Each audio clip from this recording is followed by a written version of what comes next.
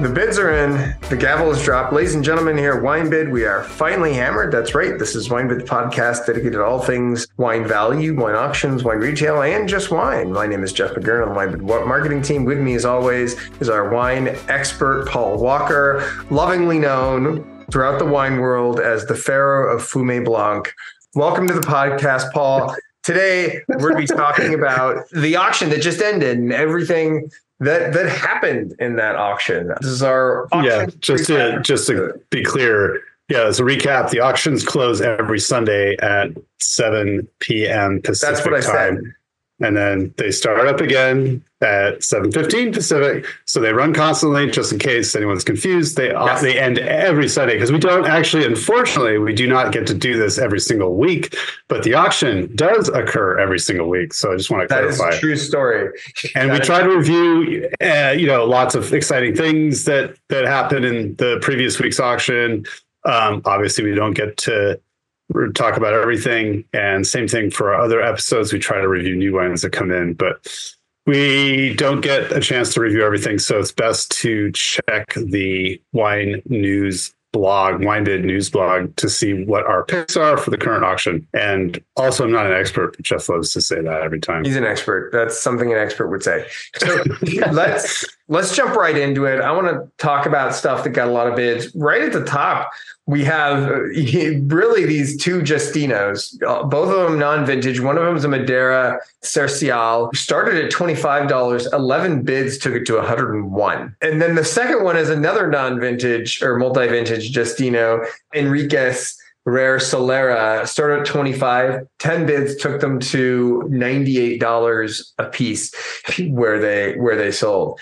This is it's kind of interesting. Yeah, because the Solera, there's no really way of knowing what was the original vintage of the Solera for the second one.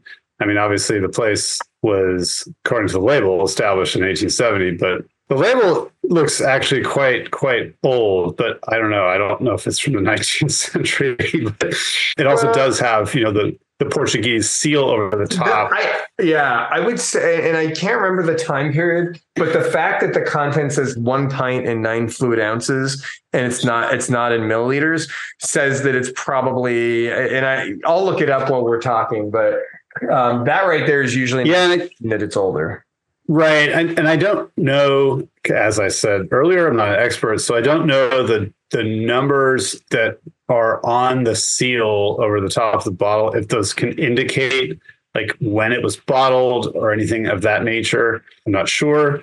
Okay, so most of these bottles look at least, at the very least, like 50, 60, maybe 70 years old. So from the research I'm doing, they should be at least 45 years old, because it was in January of 1979 that the U.S. started basically converted required liquor bottles to be in the metric system rather than the English system. So I think at 1 pint, 9 fluid ounces, that would say pre-1979. I will say I have a lot of bottles that are from this era, and definitely to me, this definitely looks 70s, maybe even 60s.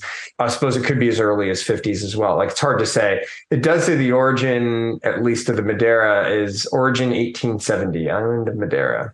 It's interesting. But that's when the producer was established in Madeira. Imported by the Great Lakes Wine Company.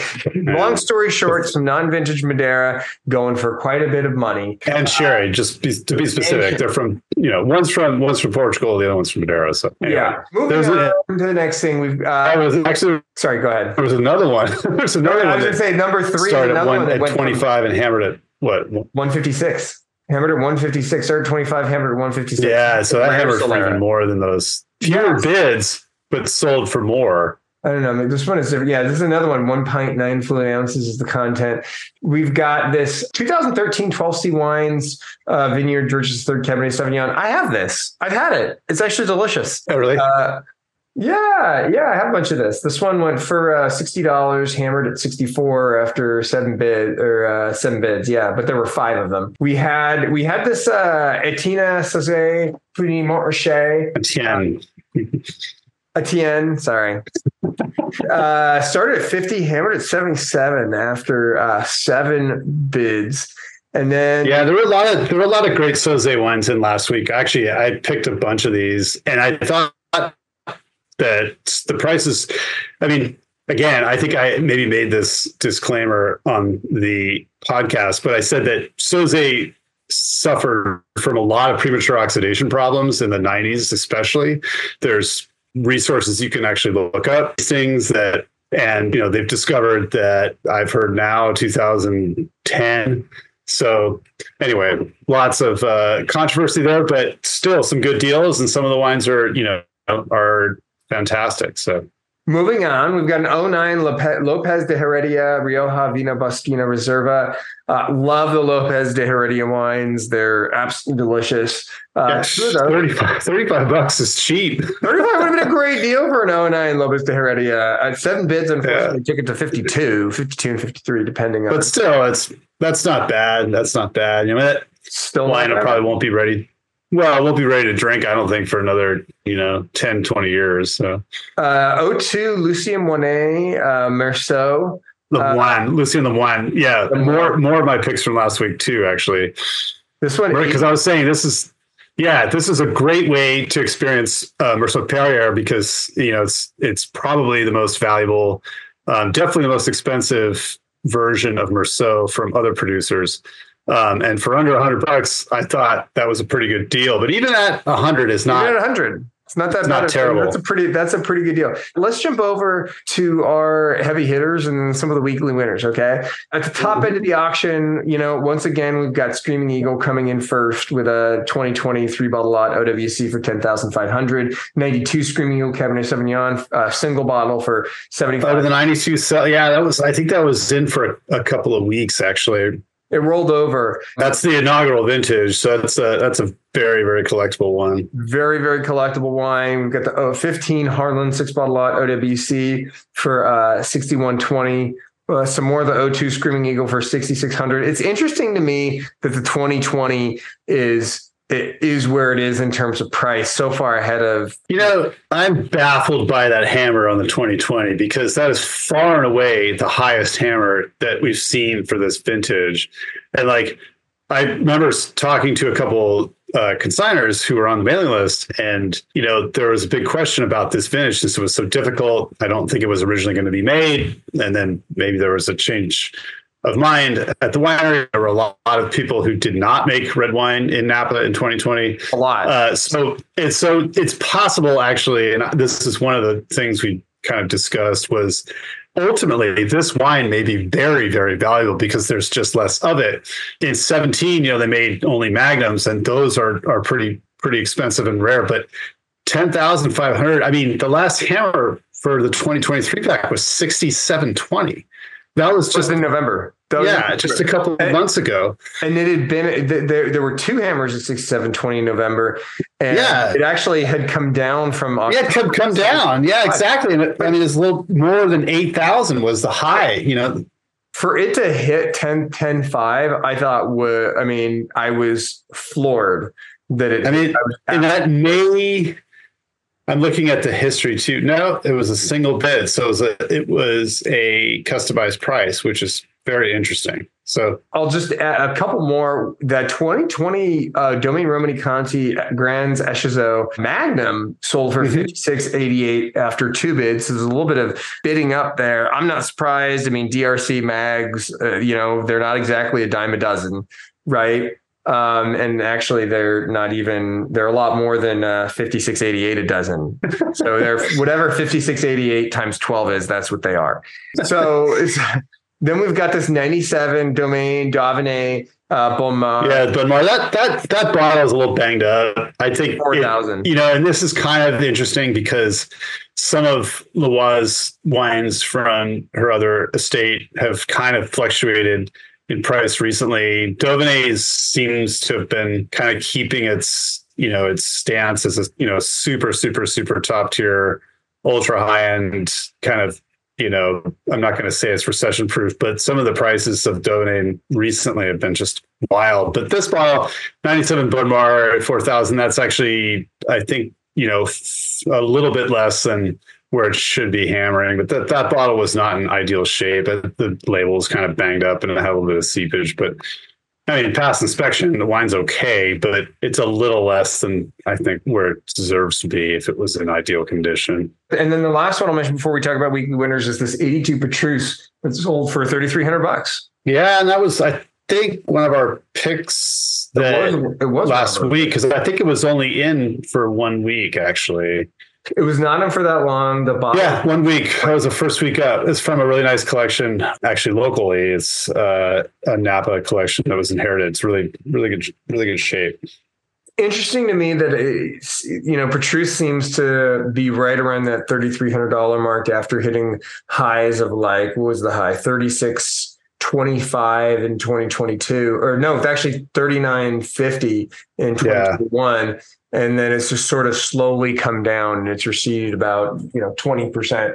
Let's talk weekly winners. Okay. Talk to me about what you're seeing in terms of high hammers, weekly winners, Paul.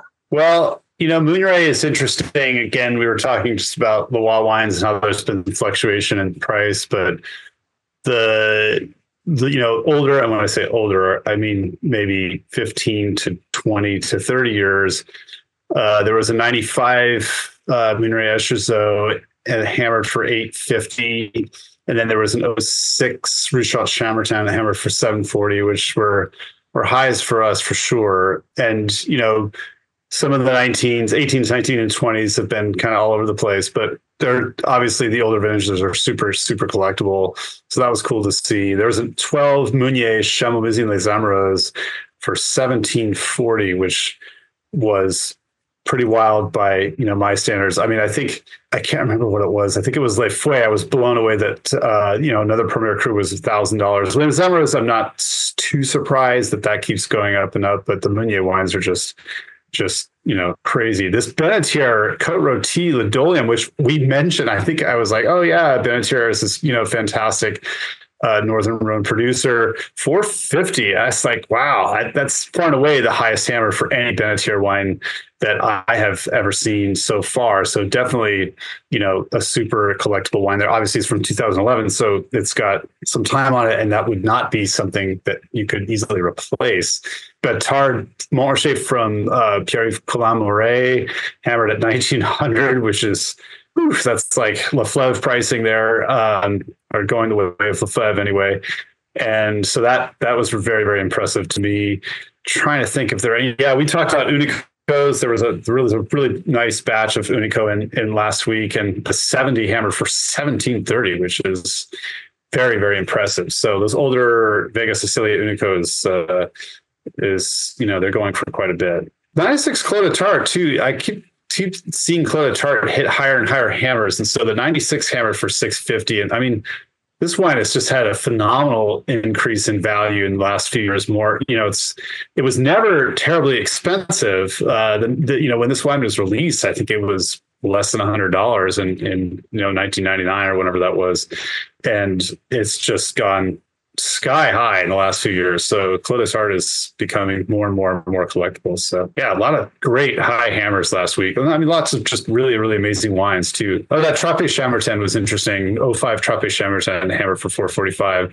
I think there was a fair amount of bidding going on there, because I think I might have mentioned this as being somewhat reasonable, but no, that was really shot up quite a bit. So anyway, those were some examples from last week. A lot of cool, interesting stuff happening this last week at auction with WineBid's finally hammered. This has been Jeff McGurn and Paul Walker wishing you happy bidding, and cheers. Cheers.